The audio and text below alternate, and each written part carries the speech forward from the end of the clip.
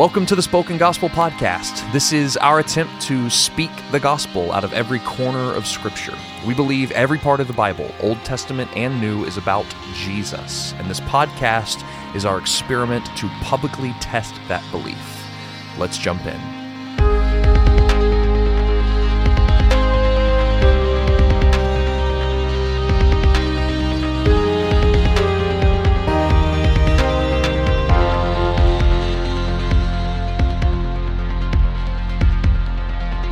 Well, welcome everyone to the Spoken Gospel Podcast. Thank you for joining us. We're really excited to talk to you today. I'm in California I'm out in here, Kansas. and you're in Kansas, and Well, technology is bringing us together, which is pretty great. And it is.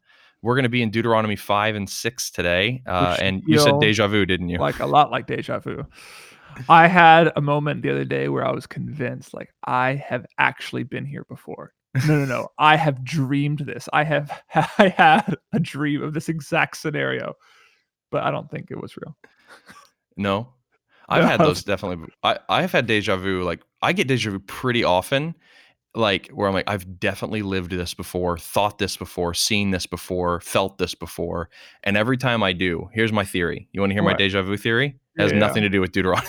Here's my deja vu theory. Continue. It is that when we experience deja vu, we are stumbling into a glimpse of the foreknowledge of God. That this existed in the mind of God in eternity past, and we're now walking into it. And so, in a sense, in the mind of God, I have been here before. That could be true. It's definitely not true, but that's my theory. There's a scientific explanation for deja vu. Have you heard it before? I don't think so. Where it's basically like, normally you see something with your eyes and it just like goes right to that center of the brain that processes that and it like kind of interprets it. So essentially deja vu is when there's just an interruption between what your eyes are seeing or you're hearing and the connection with that particular part of the brain. So there's just an interruption or something happens where it just disassociates. So you actually experience it twice, once visually and second, like at a mental level in your brain. I was like, that's weird. It's fascinating. Okay, so is deja vu what's happening here? Is this like we've been here before, or is this different, and how? So we're going back in, and we're about to hear the entire 10 Commandments again, spoken to this new generation of Israel. So I was thinking about this. There's actually, I was hard pressed to think of another time where so many details are the same of a story or an event in Scripture besides this and like the death, burial, and resurrection of Jesus and his life. Like, I was like, the Red Sea is told again poetically over and over again. Right. Yeah. You don't have like 10 rules, like an entire sermon verbatim repeated, like this, or any like account like this repeated anywhere else besides the Gospels, right? Totally. Yeah. No, I think you're absolutely right. Yeah. And I think that's actually really intentional. So then why? Like, I was trying to process through, like, why would that be the only other real event of Scripture repeated like this? Yeah. Well, I mean, because what is the basis of the 10 Commandments? You know, because we've talked about the 10 Commandments in a past episode when we were in Exodus 20. And what we looked at there is, and it pops up here as well in chapter 5, Deuteronomy chapter 5, verse 6, the very first commandment or the grounding of the 10 Commandments. There's two schools of thought there. It doesn't matter which one you are. The fact remains the same. This is the first part of the 10 Commandments. And it's in Exodus 20 and Deuteronomy 5. I am the Lord your God, who brought you out of the land of Egypt, out of the house of slavery. And so, therefore, in a sense, do these 10 things. And even we're going to look later in chapter 6 is that the rescue of God and the commands of God cannot be separated from one another. And so these commandments are intricately woven into the rescue of God's people from Egypt and the bringing of God's people into the promised land and the meeting of God's people at Sinai. So all of this rescue story, the deliverance story of Israel, is tied up in these 10 Commandments. And so what I think what we should call this is the gospel story of the Old Testament. Like the rescue of Egypt, the rescue of Israel from Egypt is the gospel of the Old Testament. Yes. And so what happens in the New Testament is we get the new gospel, right, which is the full one. We're rescued not from physical enslavement, but spiritual enslavement. And that is what we repeat over and over and over again Yeah. now. Yep. And there I think that there's a tighter link potentially, at least in the way the old covenant set up between deliverance and commands than it happens in the New Testament. Like commands, imperatives, obedience is central to the new covenant under Christ, but there's a much tighter link between God has rescued you, now do these 10 things, Mm, these 613 laws, right? right. Or am I kind of I like mean, maybe, but I think when you read the epistles and even when you read, Jesus' own words, he seems to link his actions and our actions together. So he'll say, like, right, I right, am right, right. going to go and suffer at the hands of the chief priests and the Pharisees. Therefore, Yeah, you yeah, yeah. will suffer and be persecuted. And then you look at like Right. John, it's like love because he first loved, right? Right, Or so I like don't need Second to Corinthians read 5, more like into this. give, Yeah, yeah. give I don't because need he to gave his life. I don't need to try to make too tight of connection here. What we're seeing here is a repetition of the revelation of God Yep. in the Old Testament and a recounting of his victory over the Egyptians in the same way that the Gospels are both like our victory over sin and a revelation of God. These two things are repeated because they are God's revelations that save us from evil. Like that's Yes. what's happening here. That's why Yes, they're both absolutely. some of the only stories repeated in the entire Old Testament because we're looking into the gospel. Yes. And I Okay.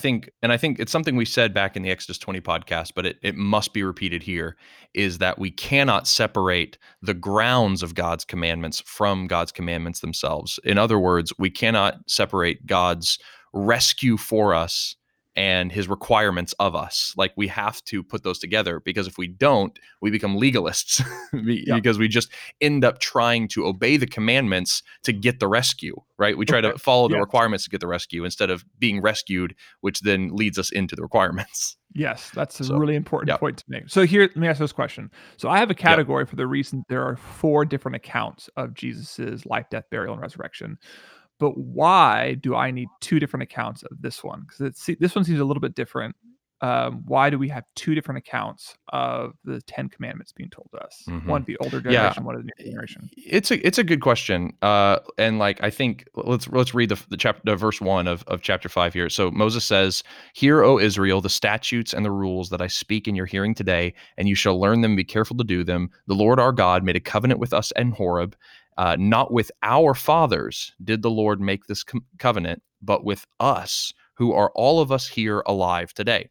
So he's throwing us back to Exodus and Numbers, and he's telling us like when God stood up there on the mountain and made a covenant, we're learning now that this covenant was not actually made with our fathers, the ones who died throughout the book of Yeah. Numbers who were rebellious. This covenant was with you. But a Mhm. lot of these people were tiny kids, babies, young teenagers, and so they would not have gotten to grasp the gravity of what Got it. happened at Sinai when God originally gave these 10 commandments. And so it's being repeated to them because they are actually the intended recipients of it. And so it's Fascinating. their initiation into the covenant. So that's why it's being repeated here. It's a very intentional passing of the covenant to this younger generation who will enter the promised land in the next book. Fascinating. I was even thinking as I was reading verse 9 when it gets into the actual commandments, it says, I, Lord, am a jealous God, visiting the iniquities of the fathers to the children of the third and fourth generations. So Hmm. right now, Moses is speaking to the second generation. The first generation passed, the second generation is now alive, and they're currently teaching the third generation. So if they fail to obey these commandments, the third generation, their children, will bear the consequences of it. Maybe that's too tight of a link to draw I think so. I because you think you mentioned multiple times. There's a broader point being here, like God's yes. mercy since for thousands of generations. Yes. But I could imagine being a dad in that moment, looking at my 6-year-old son and hearing the Yep. third and fourth generations. Like Hmm. I could imagine thinking, "Oh, my son and my grandson need to remember this, and I have a responsibility to do that." I can look at them right now. Definitely. Does that make Yeah. sense? Yeah. So I was Well, like, definitely, especially if you're like, I had to watch my parents die in the wilderness. I don't want my son to have to go through the same thing. That was horrendous and very difficult, and all the suffering that came from that.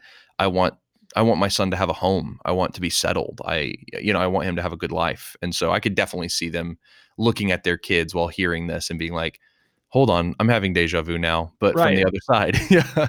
Yeah, and it means so and they could even be looking at their grandkids because you could have been as long as you weren't Mhm. 20, so you could Yep. have a 19-year-old survive Yep. the whole thing Right. and be 59. Be almost 60. Yep. So you could potentially be looking at both your grown children and their Mhm. grandchildren and Right. your grandchildren and say, "Okay, like, I 3rd must" and 4th the 3rd generation. and 4th Here generation they right are. there, like, I Yep. must obey, I must teach them if they are to experience the good news of the gospel, that God will rescue us and give us into this land. Right. Anyway, Totally. I was like, that Okay. put Yep. some, like, flesh on that for me. Yes, absolutely. And so, I mean, I don't. What do you want? How do you want to handle the 10 Commandments this time? Because we went through them one Right. by one in Exodus 10 or Exodus 20 in the last podcast. So I don't think we should do that again here. Yeah, so you Um, guys can go back and yep. listen to, our Exodus, 20 podcast. We have 2 of them on all the 10 commands. We kinda just go through them one by one and ask the question, what do they tell us about God? Hmm. What do they tell us about Jesus? So I think maybe the thing we should do here is like, okay, we've noticed that this is for a new audience, for a Right. second generation, um, and really the intended recipients of that first promise, like that first covenant, like that's what Moses Right. says right Yep. here. So maybe let's concentrate on what's different about the way these things are structured and phrased than the first round. Okay. Yeah. Go for So it. What's the difference? so the first difference is actually in the 4th commandment, the observance of the Sabbath day. And it says Okay. this: "Observe the Sabbath day to keep it holy as the Lord your God commanded you. 6 days you shall labor and do all your work, but the 7th is the Sabbath day to the Lord." And essentially, it's verbatim the same, talking about it's a Sabbath day for your servants and your donkeys and whatever else. But verse 15 is what's different. And the reason that you do this, verse 15, you shall remember that you were a slave in the land of Egypt, and the Lord God brought you out from there with a mighty hand and an outstretched arm. Therefore, the Lord your God commands you to keep the Sabbath day. So this is different from Exodus 20. Mm, Exodus 20, do you have Exodus 20 pulled up by any chance? I don't know. I will look it up and just continue to talk like this so there's no dead but you're air. but you're saying that like that this you shall remember that you were a slave in the land of Egypt isn't in the original or in the first telling of the 10 Commandments? It's not. It says in the Oh, first telling crazy. of the first telling of the 10 commandments is this, verse 10 of Exodus 20. "But the 7th day is the Sabbath of the Lord. On it you shall not do any work, because in 6 days the Lord made heaven and earth and the sea and all that's in them, Oh. and rested on the 7th day. Therefore the Lord blessed the Sabbath day and made it holy." So he grounded it in the creation account the first time, and then he Yeah. grounded it in their deliverance from Egypt in the second account. Yes. Why? I I've been trying to figure that out as well because I mean, they'd been saved from Egypt back in Exodus 20, so it would have made Mhm. sense to do it then. Totally. Um And we talked about even back then, it's like how, like, if they're headed towards the new Eden, it Mhm. makes sense that God's appealing to the old Eden. Like, God made the Right. earth in 7 days, and we're gonna Yeah. go see that Sabbath day Edenic rest when we get there. So, like, that made Right. sense to us. But maybe all we just need to say here is, like, we just get 2 different motivations to do Totally. one of God's commands. Like, Yes. let's press on to hopefully one day receive the Eden that we hope for. But Right. also, let's go and because God has saved us, because we have been rescued, let's We can rest. rest in that rescue. Right. Yeah. We used to be slaves. We used to never have a day off, but now we do. Mm. We are freed Mm. from slavery. So let us make sure that we rest and remember that we've been freed from slavery. So good. I love that. I wanna just we don't have to go in depth, but, like, that bears repeating more explicitly to how it ties to the gospel because that's just such good Yes. news Do it. that Do we it. have like, the whole world is enslaved to this idea that I will only be right with myself, my conscience, my family, a deity, a moral responsibility to mankind, whatever your standard is, my online gaming community. I mean, it can be anything. Yeah. I will only be okay in those arenas, whatever they are for you personally, if I work hard enough, if I do enough, if I'm good enough, if I achieve enough. And that can look different. That can look like moral Mhm. fiber. It can look like, uh, workplace It aptitude. It can look like It could religious even look like observance. just binging Netflix, like, even Totally. though Yep. that doesn't sound like work, like, you're trying to there's this implicit understanding, like, "Well, if I watch Netflix enough, I won't be as sad anymore," you Yeah. know? Like, Totally. there I'll entertain myself into joy. Yeah. yeah. And so, and yet, when the gospel comes to us and we believe that Jesus has earn for us the acceptance, the approval, the righteousness, the goodness, the fulfillment that we are constantly trying to earn in this life. And he's just earned it for us in his life, death, and resurrection and credits it to us. We can just rest for the first time in our lives and stop running at such a frenetic pace and say, I am approved, I am accepted, I am okay with the God of the universe. Right. And in that, you can rest. Yeah. And yet from that rest, you're then sent out into the world Yeah. to follow the other 10 commandments, Like, Uh, another way to say it, maybe just to borrow the words of Deuteronomy is like, uh, you should remember that you were a slave to Netflix and your parents' expectations and your own expectations and career performance. But the Lord brought you out of those things by his mighty hand and his outstretched arms on the cross. Therefore, the yeah, Lord your God has commanded you to rest from your yeah, efforts. Like, you can rest and trust him. Like, pray that God's kingdom would come. Like, that's totally. the heart of that prayer. Yeah. So beautiful. Wow. I like that too, that it might not be necessary to go, why is this grounding of motivation different than the one in Exodus 20?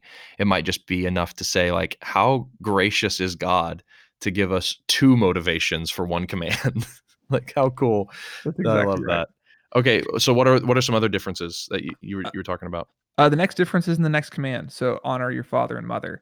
And so, as we said in the first time we did this, like, there's a separation here. So the first four commandments are really related to our relationship with God. The Yeah. last six are our relationship with other people. So the first one is honor your father and mother. So Exodus 20 says this: honor your father and mother, that your days may be long in the land that the Lord your God is giving you.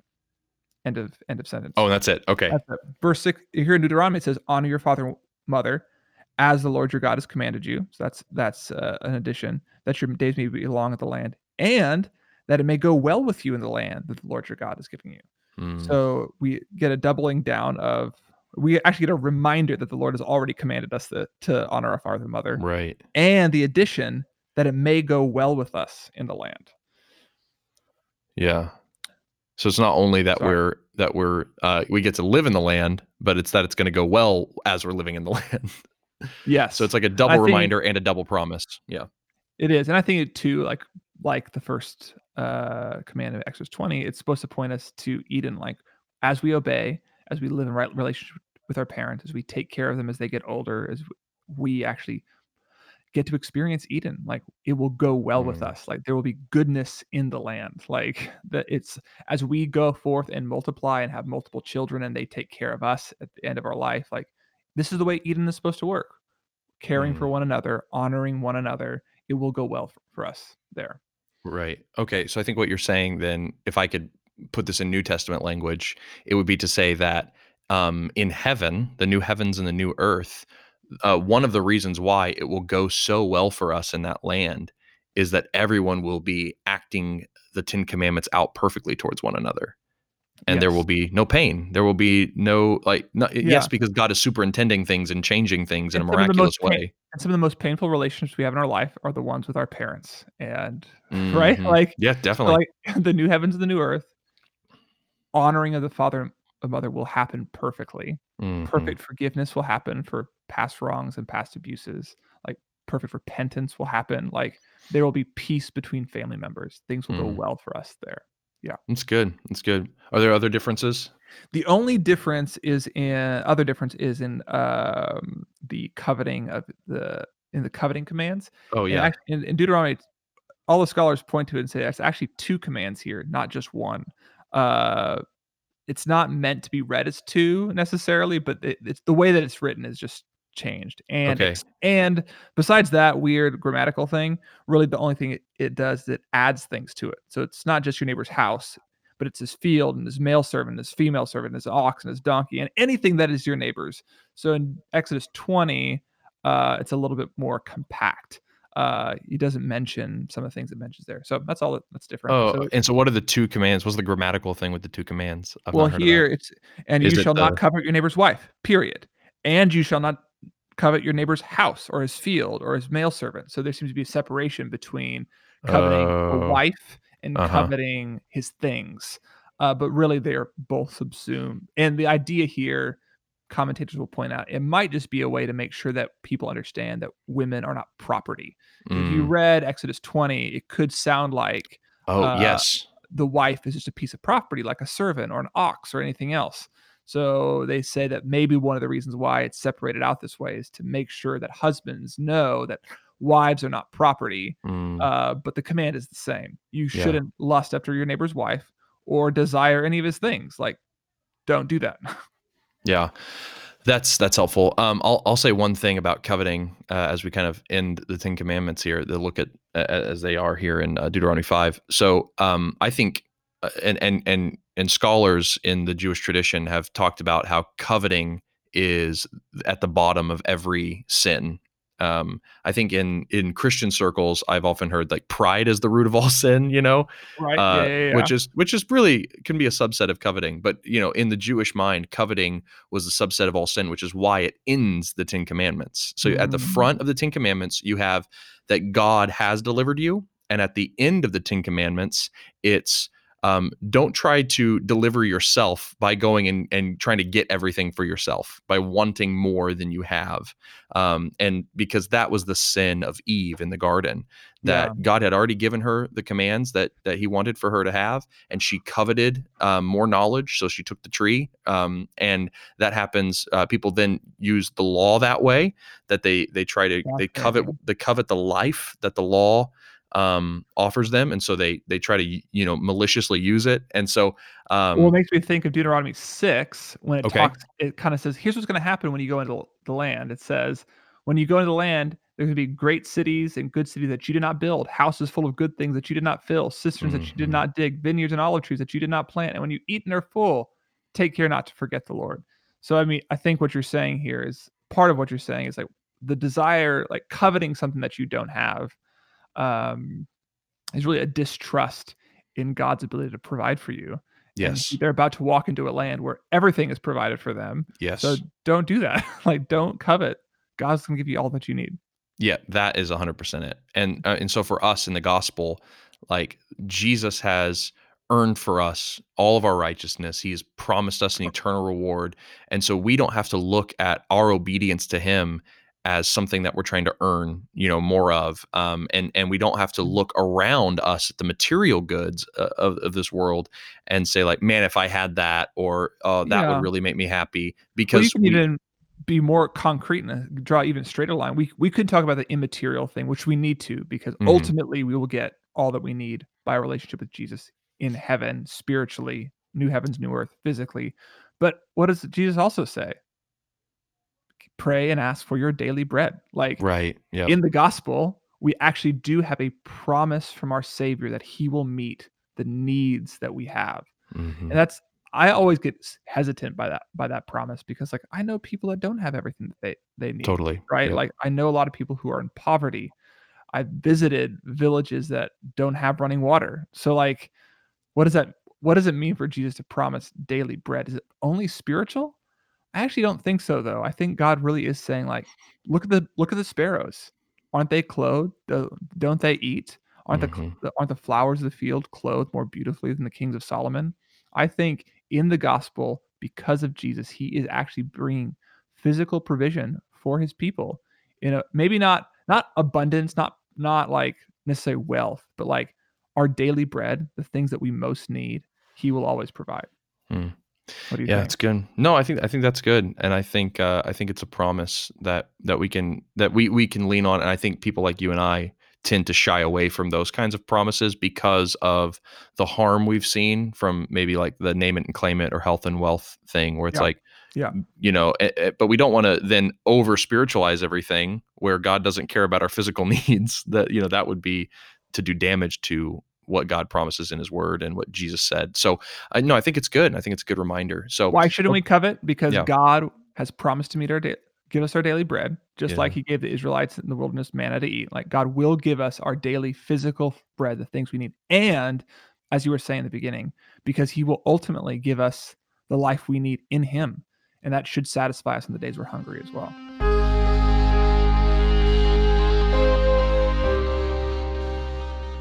Okay, so then after the Ten Commandments are repeated, then we get a narrative retelling of what happened after the Ten Commandments, back in Exodus. Yep. And this is a part I wanted to hone in on. So chapter 5, verse 24, and this is Moses quoting the people of Israel's like forefathers that are now dead. And Okay. he says, "And you said, Behold, the Lord our God has shown us his glory and greatness, and we have heard his voice out of the midst of the fire. This day we have seen God speak with man, and man still live."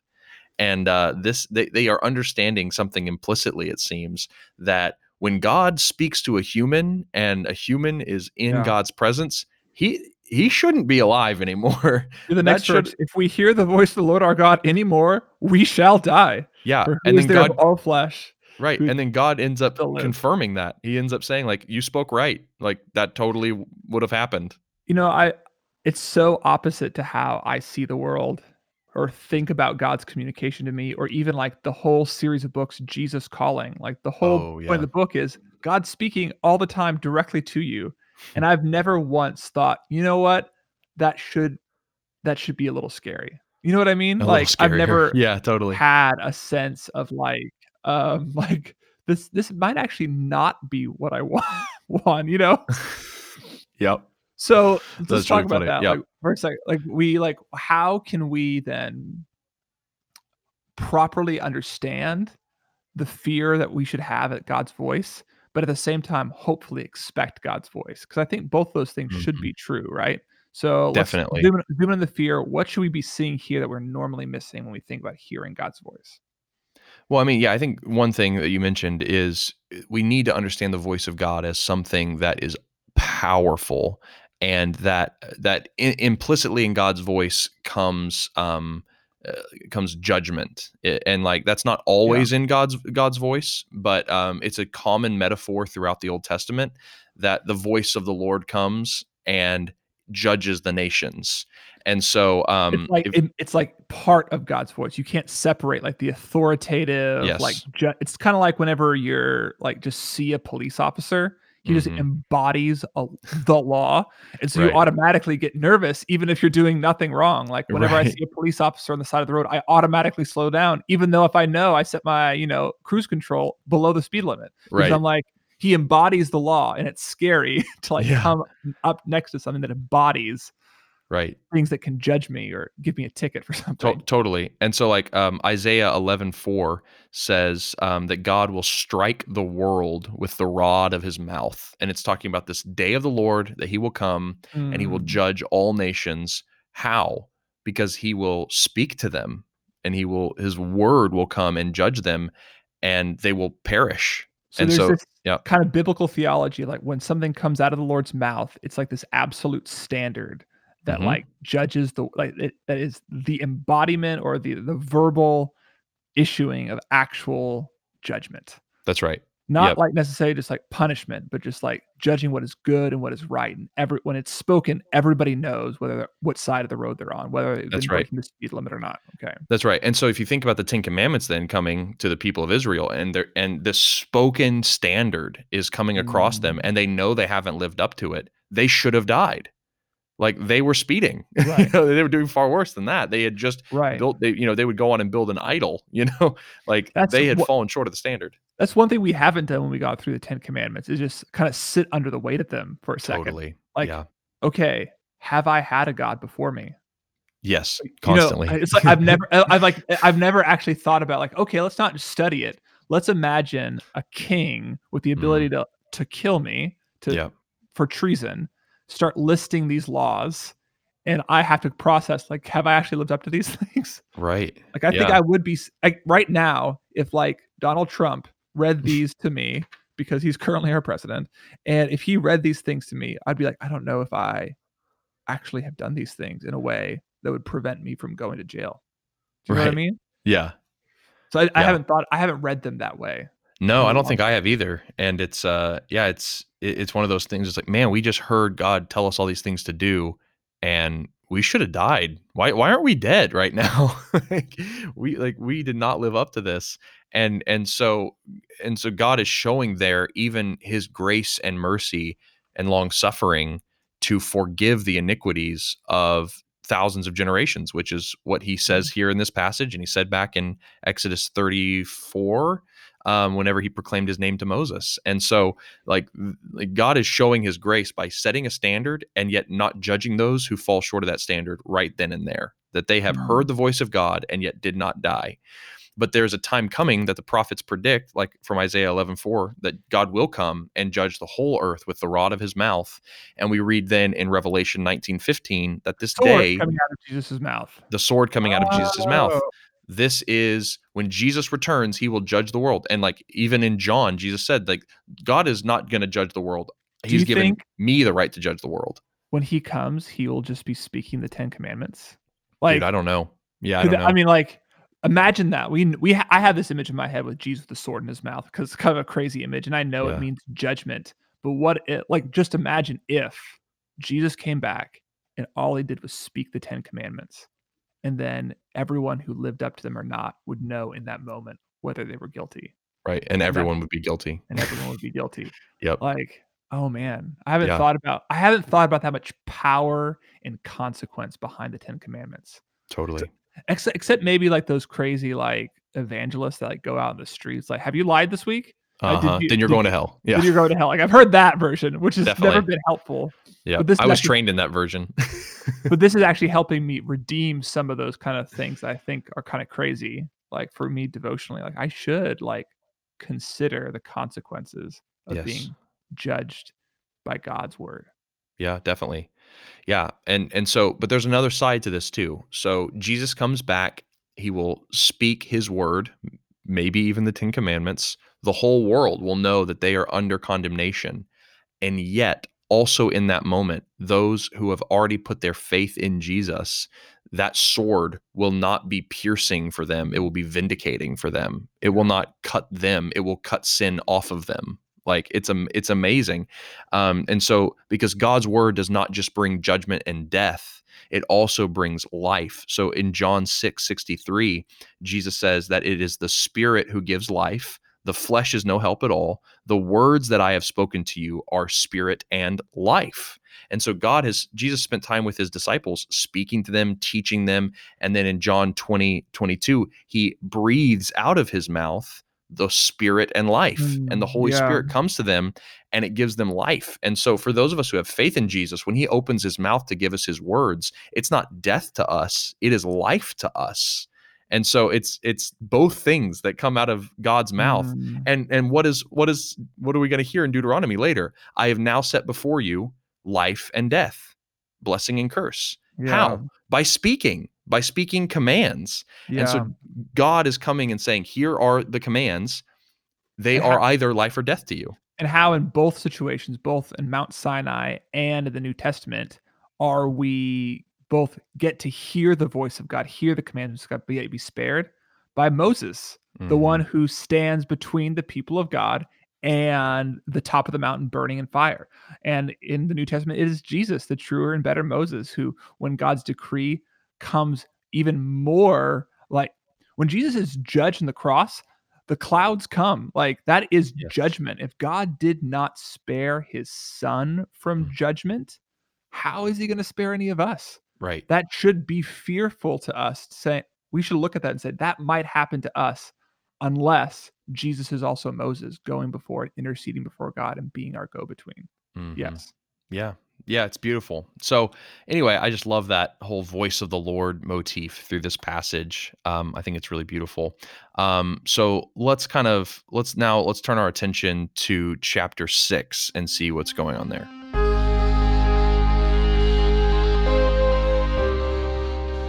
Okay, so in chapter 6 we get what is really one of the most famous parts of Deuteronomy, right? Yeah, the Shema. The Shema, which is the Hebrew word for hear.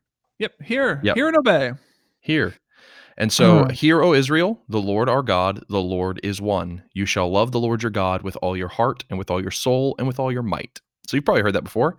And Yep. this became a central prayer for the people of Israel. Even today, Jews all around the world still pray this prayer. It's kinda like the, Nicene or Apostles' Creed for Hmm.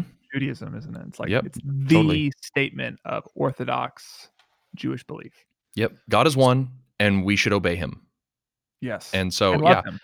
and love him. Yeah. Yes. Yeah, yeah. And really that is it is the crux on which Deuteronomy kind of turns, because it's the combination of hearing, loving, and obeying. Those should all go together. You should hear from the Lord what he's done for you, what he commands of you. That should create love in your heart for him, that should lead you to obedience. That's Yeah. the moral theology of Deuteronomy is So, summed up in the Shema. let's ask a question as a Christian of this text then for just a second. So this is the foundational text for Judaism, Judea monotheism. Like they don't believe in a Trinity or Jesus.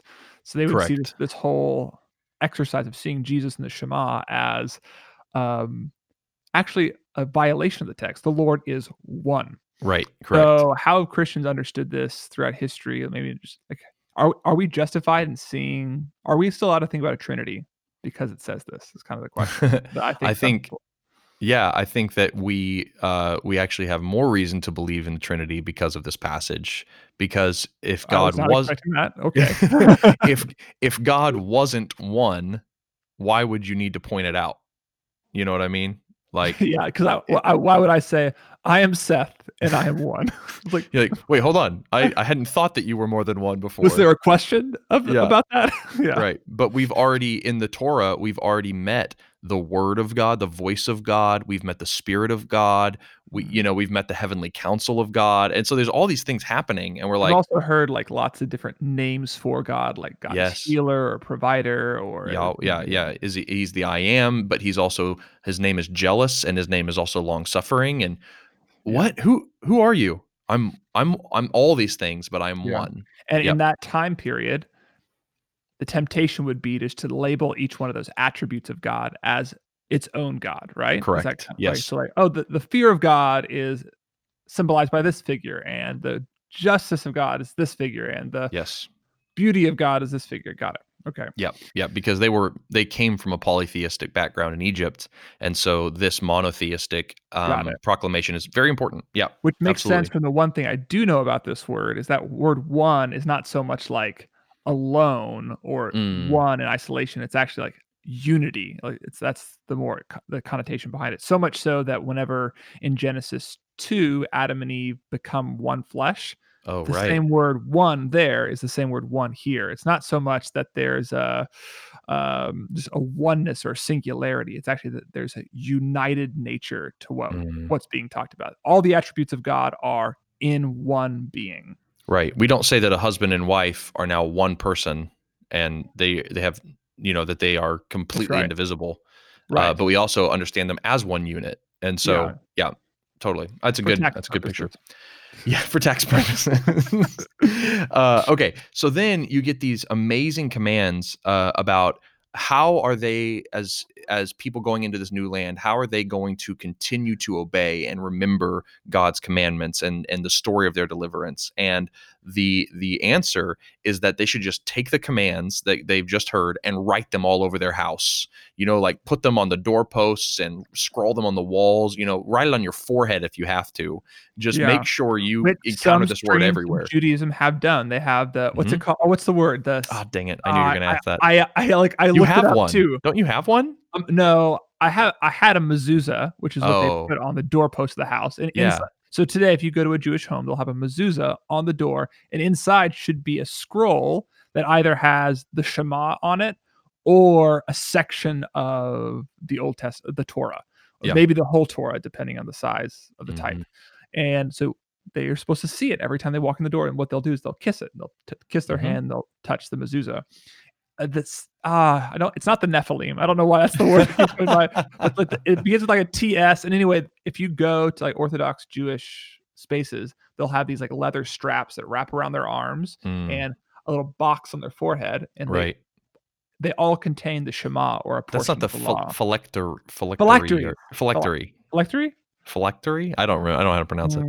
But yeah, Mm. that's something like that, right? Yeah, The yeah, box? that's Yeah. exactly right. And so if you see them, that's actually what they're doing. They're trying to obey this command as literally as Yes. possible. They have the law of God on their hands, on their forehead, and on the Right. doorpost of their home. And so what's amazing with the biblical story then is what God does here throughout the biblical narrative, and we see promises of it in Ezekiel and Jeremiah, is that He's not going to just come and write his law on your forehead or on your house. Mhm. He's actually going to inscribe it on your heart.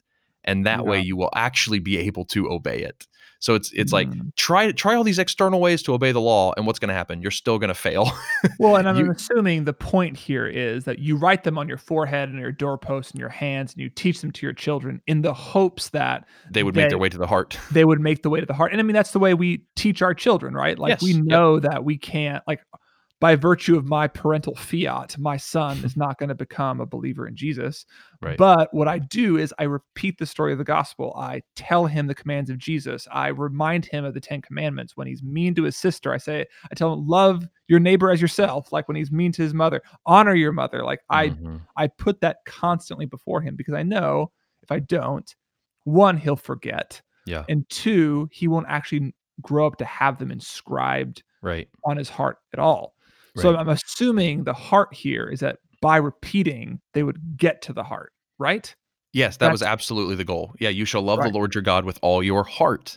And so the Yes. whole idea was repeat these until they work their way into the heart. I mean, it's why David, probably reflecting on this passage or a similar one, said, "I have hidden your words in my heart that I Verse might not sin against you." Even verse 6 right here, "And these words that I command you today shall be on your heart." There it Like, is. the whole point of these external, ways in which you remember the law is to place them on your heart. Right. What you're getting at is the fact that ultimately, later in the book of Deuteronomy, Moses will actually say, "God is not in your heart." Right. You have He's gonna say you have a hard, uncircumcised heart because God has not softened it or circumcised it yet. So later on in the book of Deuteronomy, we get this kind of ominous tone where it's like all this repetition will actually be for nothing. Yeah. And the prophets will pick that up as well and say, like, all of Israel has an uncircumcised heart. We need our hearts to be softened. We need new hearts if we're going to Yeah. obey God's laws properly. Yeah, and I think Uh, it's important to say that it's not because they tried to repeat them over and over again and it didn't work. Like, this would have worked, yes. but they did not obey this command. They did not repeat the stories to their children. They did not put them on their walls and on their foreheads. They Yeah. didn't the law did not make its way to their heart because they Because immediately started breaking the law. Yeah, and so the real fear, the real boogeyman in this passage is not disobedience, but forgetfulness. I mean, it is Yes. disobedience, but it's Yeah, forgetfulness. forgetfulness first, because he says you're going to go into this land and there's going to be houses you did not build and vineyards you did not plant. You're going to be it's just going to be so good. You're going to move into a suburban neighborhood.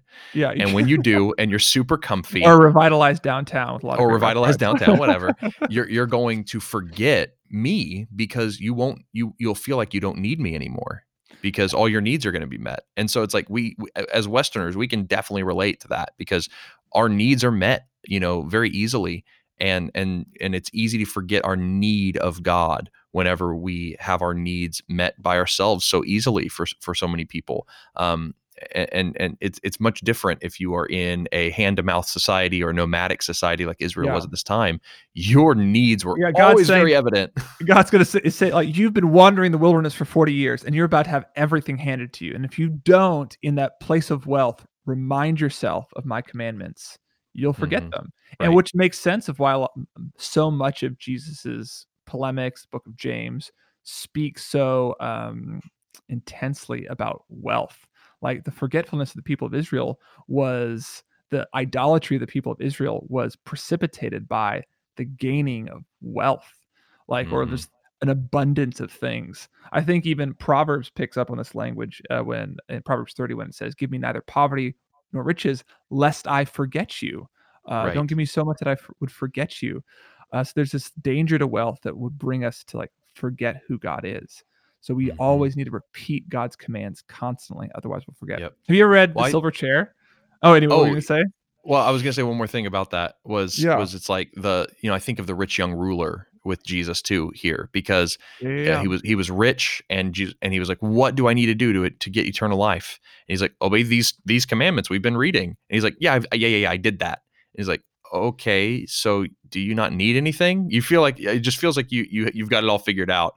And so Jesus gets to the heart of the problem and he says, sell all your possessions. And he's like, but then I would need something, you know? And then Yeah, yeah, yeah, yeah. it's impossible for him. He's forgotten his dependence on God because he not only had all his moral categories checked off, he also had all his needs cared for. So he didn't need this traveling teacher. He didn't Yeah, need God. Anyway, just thought of that. right. No, So it's silver, not. you were talking about the silver chair, Well, yeah, well, in, C.S. Lewis, the opening of the book is Aslan speaks to, Jill Pole and gives and her this is 4 for signs. for those who don't know, this is in the series, The Chronicles of Chron Narnia, Did I not right? say that? I Chronicles don't of think so. Narnia. Yeah. Excellent. And so in this one book, he gives Jill Pole 4 signs she's supposed to remember, say every time she wakes up, every time she goes to bed, and repeat them as she's walking on her way. So it's like it's a version of Deuteronomy 6. And what she ends up doing is forgetting. Mm, She forgets to do that practice. And so there's this moment that comes when she gets trapped by this witch, and she who's also a serpent, so like all this like demonic imagery.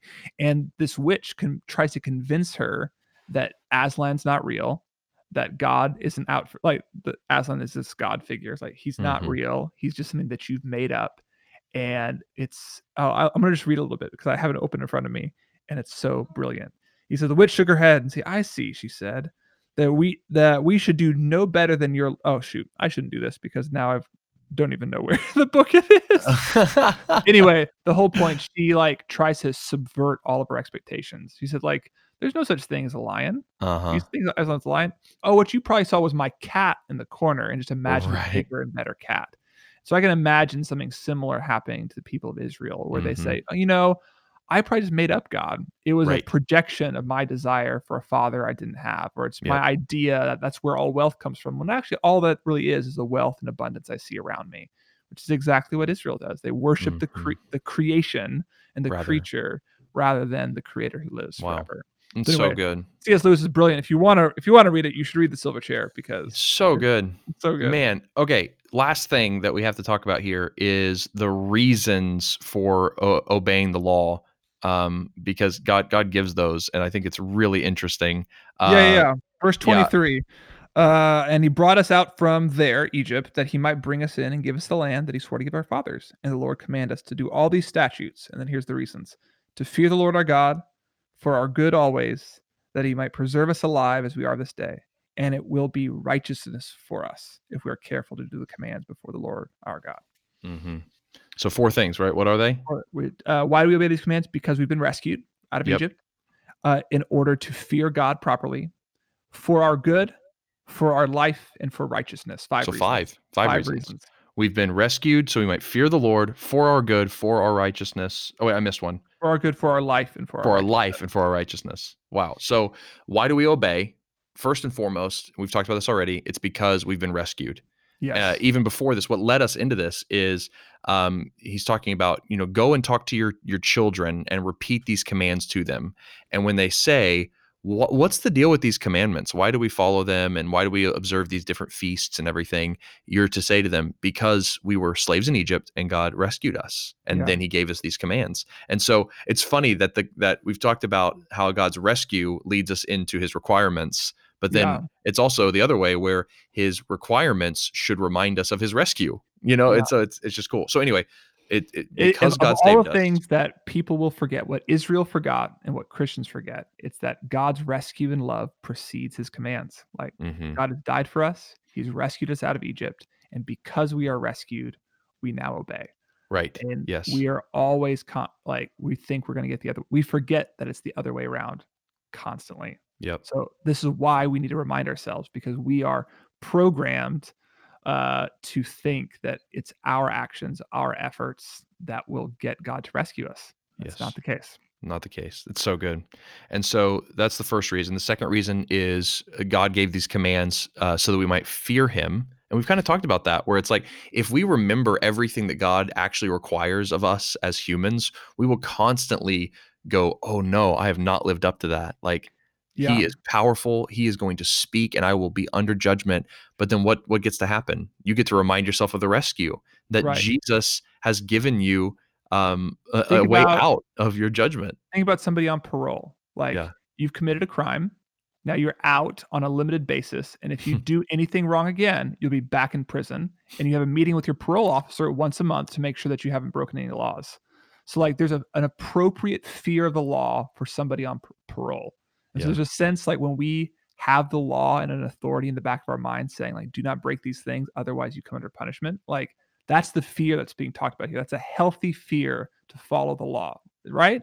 Like, Yeah, it's I think the only like nuance I'd want to give to that is I think that living our lives in Christ like we're on parole is not helpful at all no, because we're but free. We're free we from are condemn. There free, is no condemnation. but it is good to fear God. Yes, That's what we said absolutely. that's what we said last week, and even Yep. here, it is good to fear, have an Hmm. appropriate respect for the embodiment of God's law in his son, Jesus. So there Yes. is a sense that we should have an abiding sense that the law we will be held accountable to the law, and we should seek to do it, because if we not, we'll be held accountable to it. Does that make That's right. sense? Like Definitely. Yep. the fear of punishment, the fear of retribution, or a fear of, like, discipline should motivate us towards obedience. Yes.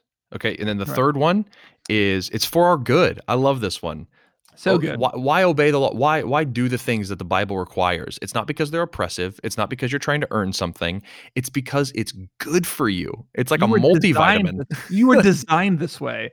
Yeah. God made you so that you wouldn't have to deal with the intense psychological trauma that comes from killing somebody. Like, God Oh has my gosh. made Yeah. you in such a way that you work best when you obey his commands. You were made to be the man of one wife.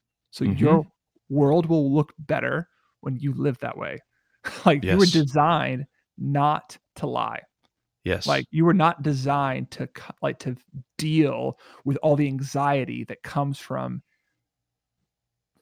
all that comes from, like, making sure that nobody finds out the truth. Like, you weren't designed for that. Totally. Yeah. Whenever And yeah, it's so good. whenever Eric and I were in counseling after, like, we lost our son, one of the most Hmm. helpful things that we heard was, like, "You were not designed for grief." Like, Mm, you were not designed for the brokenness that you experience. yeah. Like, when you obey God's law, when you are inviting the new creation back in and you experience in the life, the goodness that was supposed to be ours in Eden. Hmm. It's for our good. The It's commands for are our for our good, good, and they're for our life. And which so, which we've talked about that these commands are not only for our good, they actually lead to life. They lead to eternal life. Like they lead to for the the new lands. Yeah. the new Yeah, land, yeah. yeah, for Yeah. the Israelites, it would be this new land in Canaan. For us, it's eternal life with God forever. And it's not a works-based righteousness where you are earning your way into that, but it gives life, these commands, and it will be our life. Like we talked about, in the new heavens and new earth, we will live these commandments out. They will be life to us. They will be our very existence. And then number 5, they are righteousness for us. And man, I'm in Romans right now for Okay. spoken gospel stuff. I'm working on the You're introduction to all about Romans, this. and it's all about righteousness. And For right. so it So what just does it feels like, mean then for us to obey? So if we've already been given a good standing God, Christ's own righteousness by our trust in him, that's already happened. We've already been yep. rescued from sin. What does it mean after the fact to do good works for more righteousness? So what happens in Romans is that so there's 3 kinds of righteousness. One is God's righteousness, which is his Okay. faithfulness, that God is he shows his righteousness to us by being faithful to us, that Yep. he is good even when we're not, that he's Yep. faithful when we're faithless. The second kind of righteousness is the righteousness Jesus earns for us on the cross, that he declares us justified, legally righteous before the Father, despite the sins that we've committed to break these laws here. Okay. But then there's a third kind of righteousness that you learn about more towards the end of Romans, like Romans 8 and on. And that is the kind of righteousness that is lived righteousness, that we are actually becoming righteous people who do the right things, who actually live as if we are justified and that we Right, aren't right. under condemnation. We live as people who are good. And so it moves So from faith to faith. Yeah. there's a righteousness that comes from God. Or Hmm. there's a righteousness that God is just by virtue of being God himself. Yep. He is There's righteousness. there's a righteousness that Jesus gives to us, Hmm. and there's also a righteousness that we continue in as we live, like that we actually commit. We commit righteousness. We commit. That's right. Another word for righteousness is just justice. Like we Yep. commit and do justice. Like we That's right. do what is right. Yep. So how can we do right in this world? How can we be good people in this world? How can we be righteous? We obey the Ten Commandments. We Obey the we do commands. Yeah. these. They are righteousness for us. It doesn't mean that they earn our righteousness for us. That was earned in Christ.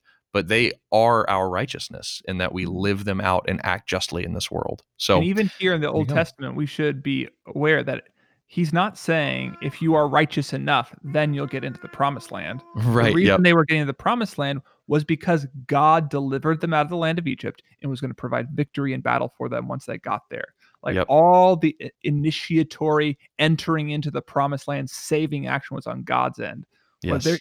he's talking about here really is that third category of righteousness, the Hmm. good and the justice that we can do. And that should be good news to us. Like God's Hmm. commands should be good news because it means that you and I can actually do good in the world.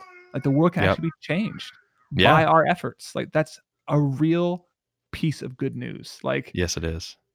like, 'cause I think I can be tend towards hopelessness, right? Mm. Like Yes. what I do doesn't matter. Yep. Like justice won't actually reign. But Mm. if you trust in Jesus, that is false. Like Yeah. God's kingdom comes in part through us. Yep. When we When we obey his commands. That's right. Yeah.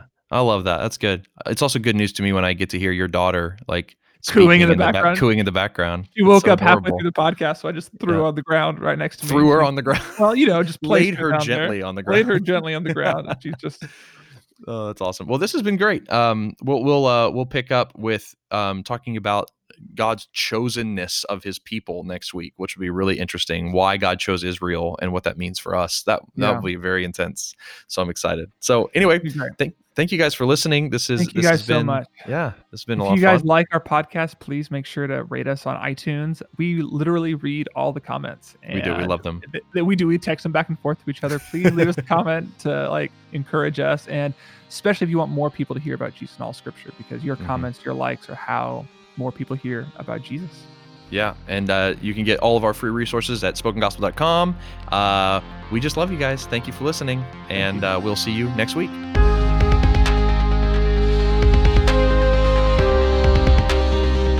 Thank you for listening to the Spoken Gospel podcast. Spoken Gospel is a nonprofit dedicated to creating free, gospel-centered media that speaks the gospel out of every corner of Scripture. So to join us in our mission and view our resources, we invite you to visit spokengospel.com.